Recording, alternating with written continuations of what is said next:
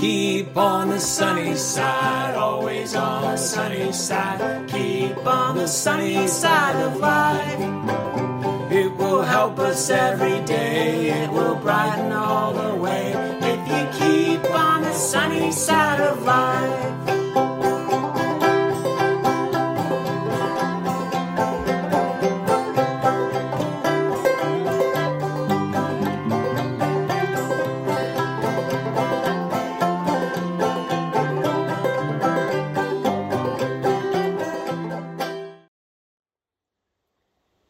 Hey everybody, beautiful summer day here in Toledo, Washington. Hope you have a few minutes to listen to this cabin talk. I want to talk to you about guarding your life against becoming unfruitful. Becoming fruitless is a risk for every single one of us, for every follower of Jesus, for everyone who wants to be a disciple of Jesus. You know, the Bible teaches that you and I are going to be known by our fruit. Jesus said in John 15:8, he says, that you bear much fruit and so prove to be my disciples. He tells us about false prophets that you're going to know them by their fruit. So this is a real risk that we would, for whatever reason, become unfruitful. We are to have lives that reveal Christ's presence through fruit in a very clear way. You know, Jesus taught in the Sermon on the Mount, so every good tree bears good fruit, but every bad tree bears bad fruit. A good tree cannot produce bad fruit, nor can a bad tree produce good fruit. Every tree that does not bear good fruit is cut down and thrown into the fire. So then you will know them by their fruits. Paul said later, he used the same idea in Galatians 5:16. He said, but I say, walk by the Spirit, and you will not carry out the desire of the flesh. For the flesh sets its desire against the Spirit, and the Spirit against the flesh. For these are in opposition to one another, so that you may not do the things that you please. But if you are led by the Spirit, you are not under the law. Now the deeds of the flesh are evident, which are immorality, impurity, sensuality, idolatry, sorcery, enmity, strife, jealousy, outbursts of anger, disputes, dissensions, factions, envying, drunkenness, carousing, and things like these, for which I forewarn you, just as I have forewarned you, that those who practice such things will not inherit the kingdom of God. But the fruit of the Spirit is love and joy and peace and patience and kindness and goodness and faithfulness and gentleness, self-control. Against such things there is no law. Now those who belong to Jesus have crucified the flesh and the passions and desires. If we live by the Spirit, let us also walk by the Spirit. 2 Peter 1:4 says, for by these things he has granted to us precious and magnificent promises, so that by them you may become partakers of the divine nature, having escaped the corruption of the world by lust, that is in the world by lust. Now for this reason also, applying all diligence, in your faith supply moral excellence, and in your moral excellence knowledge, and in your knowledge self-control, and in your self-control perseverance, and in your perseverance godliness, and in your godliness brotherly kindness, and in your brotherly kindness love. For if these qualities are yours and are increasing, they render you neither useless nor unfruitful in the true knowledge of our Lord Jesus Christ. He's talking about a life of practice of developing these things and growing in these things. And then he says, for he who lacks these qualities, verse 9, is blind and short-sighted, having forgotten his purification from his former sins. It's easy to happen to become unfruitful. And I know that it's true in all of our lives. It's happened in mine before. But for some of you that are watching or listening today, you've become unfruitful. Less fruitfulness, you're less fruitful, you know less love, joy, peace, patience, kindness. You're less like Jesus. And by the way, you're less for Jesus. And sadly, the people that really need to hear and see the message of Jesus around you, the only message that can transform them into eternity, are no longer hearing and seeing the fruitful word being demonstrated and coming through your life. You've grown thorny in these thorny times of political division and cultural upheaval and kind of tribalism where people are all rallied around what they're against instead of community, which is a rally around what they're for. You've grown thorny in thorny times. You're distracted in a distracted time. And you become entangled in the affairs of this world after being commanded by the Apostle Paul and by the Scripture not to. You are wrapped up like in those blackberries wrapped all around you. You stopped lifting up Jesus and you started lifting up other messages and other things and other issues, and God is not drawing anyone to himself through you anymore. And so Mark 4:18 explains it like this, and others are the ones whom the seed was sown among the thorns, and these are the ones who have heard the word, but the worries of the world and the deceitfulness of riches and the desire for other things enter in and choke the word, and it becomes unfruitful. And those are the ones sown of the seed sown in the good soil, where they hear the word and accept it and bear fruit 30, 60, and 100-fold. We need to get back to that. The more we've been lifting up all these other things and focused on all these other things and rallying around these other things and building relationships around these other things, they don't draw people to Jesus, and they don't produce 30, 60, or 100-fold. So how do you guard yourself against becoming unfruitful? How do you guard your heart from these things, from some things? Well, he says, first of all, you've got to pay attention and guard your heart from the worries of the world. Worldly worries. That fearfulness that everybody's trying to push that button because we are 14 times more likely to pay attention to things we're afraid of and negative than we are the good things. Get you focused on worldly worries, on negativity. This is your news feed that you're listening to all the time, or your predisposition toward conspiracies all the time. They're much more interesting because they're rooted in that 14-to-1 ratio of being threat assessment. And then he says the worries of the world, or worldly worries, are the deceitfulness of riches. You have to guard your heart against the deceitful riches of this world. You know, riches can deceive you into thinking some things that are not true. They lie to you.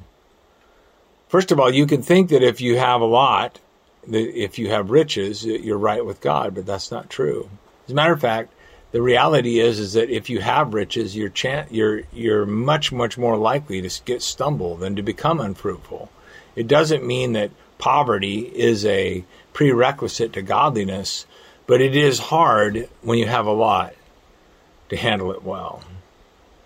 You know, Jesus is the one that said, it's easier for a camel to go through the eye of a needle than for a rich man to enter the kingdom of God. Riches deceive you into thinking that you're secure with them, but remember, money talks, it says goodbye. Riches deceive you into thinking that somehow you're successful and you're great because you have achieved this, or you have X amount of money, or my kid has this, or whatever. Listen, that's not Jesus' metric. If you want to be great, you become a servant of all, and you use your money and your resources in the same way.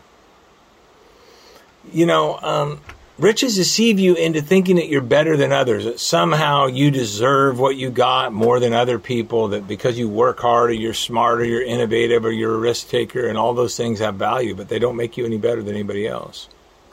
There are a lot of people that also share those qualities that do not have a lot. You know, Paul said, instruct those who are rich to not be conceited, because it can lead to that. You begin to get into your bootstrapsism, where you think that somehow you're better than other people because of what you got. And riches deceive you into thinking if you get more and hang on to more, you're going to be happier. And we know that that's not true. Matter of fact, Paul said having food and shelter, you need to be content. And you know, here's the biggest deception of it all. Riches deceive you into thinking that somehow what you have belongs to you if you're a follower of Jesus. I want to tell you that it all belongs to God, not just the 10th. The tithe does belong to the Lord, but the 90% too. What you do with it and how you use it for good. You see, Jesus made it very clear in this way, how easy we are to be fooled and deceived, telling ourselves we'll build bigger barns, and then he says, you fool, this night your soul will be required of you. Then who gets it all? And then the third thing you have to guard yourself against is kind of the coverall, the desire for other things, the I want tendency we all have. We come into this world grasping, and we go out of this world with our hands open. Indulgence is easy.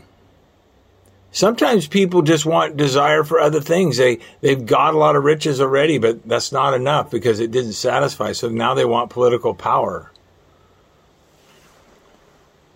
And maybe you want desire for other things too. You want political power, maybe not for yourself. Maybe it is for yourself, but maybe it's just for your team or your side.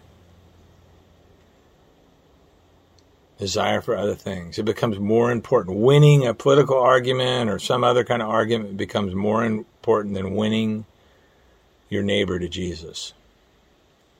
People talk more about, I've noticed this a lot in the last couple of decades, people talk more about politics, even preachers, than Jesus. They really do. And we have the results. The results are all in. Less people are being saved because Jesus, the Bible says, Jesus said, if I am lifted up, he will draw all men. But we're lifting up all kinds of other things.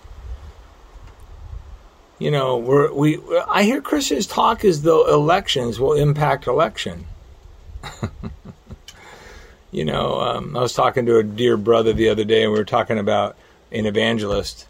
We were talking about D.L. Moody, and I said, do you know what D.L. Moody's politics were? And he said, I don't know. I don't have no idea. And I said, that's probably that's probably what's going to matter about ours right now. What mattered was that he shared the gospel with people.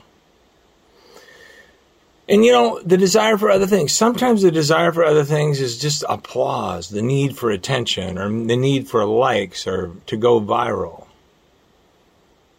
Recognition. This is really, really, dangerous. It gets a hold of us. It chokes out the Word of God in our lives, a life of humility and service and generosity, so that we become unfruitful. And Jesus was saying something really clear. Jesus was teaching us what matters most. And he was saying, don't let these things get a hold of your heart. They will get a hold of your heart. Your fear of losing them will begin to bring out the traitor to the cross that we can all quickly become. Practice the open hand. Practice the how can I help? Practice to hone your inner gaze on Jesus. Like Colossians 3:1 says, therefore, if you have been raised up with Christ, keep seeking the things above, where Christ is seated at the right hand of God. How? Set your mind on the things above, not on the things of the earth, the deceitfulness of riches, the worries of the world, the desire for other things. For you have died, and your life is hidden with Christ in God. When Christ, who is our life, is revealed, then you will also be revealed with him in glory. Therefore, consider the members of your earthly body dead to immorality, impurity, passion, evil desire, greed, which amounts to idolatry. For it is because of these things that the wrath of God will come upon the sons of disobedience. So, guard your heart against these things. Guard your heart against greed. How do you do it? Well, one of the ways that you learn to a preventative medication for greed is giving. You can give on Sunday, or you can give online, or we have those little URL, those little codes you can look at. Some people don't carry cash. You can go to our website and begin to give and give regularly. I don't say that because I'm looking to benefit in some way myself. Let me tell you something. If you don't learn to give, if I don't mention this and tell you that this practice needs to be done in your life, I fail at my responsibility. I can't leave you, as my friend said, under the bondage of covetousness, of idolatry. You got to learn to give. And if you don't feel like we are trustworthy enough to give it to, give it somewhere else. Give, give, give. This Sunday we'll be talking more about how to love others in a money-loving world. And we really do live in that kind of culture. And so it's not the money itself, it's the love that gets a hold of our hearts. I pray that you'll come, and I pray you'll bring people. And I'm just looking forward to seeing you then. So I'll look forward to seeing you on Sunday, and I'll see you as we get ready for that day. You come to my breakfast class at 9:30. We'll be talking on how to share the gospel as a community. I'm looking forward to seeing you. God bless you.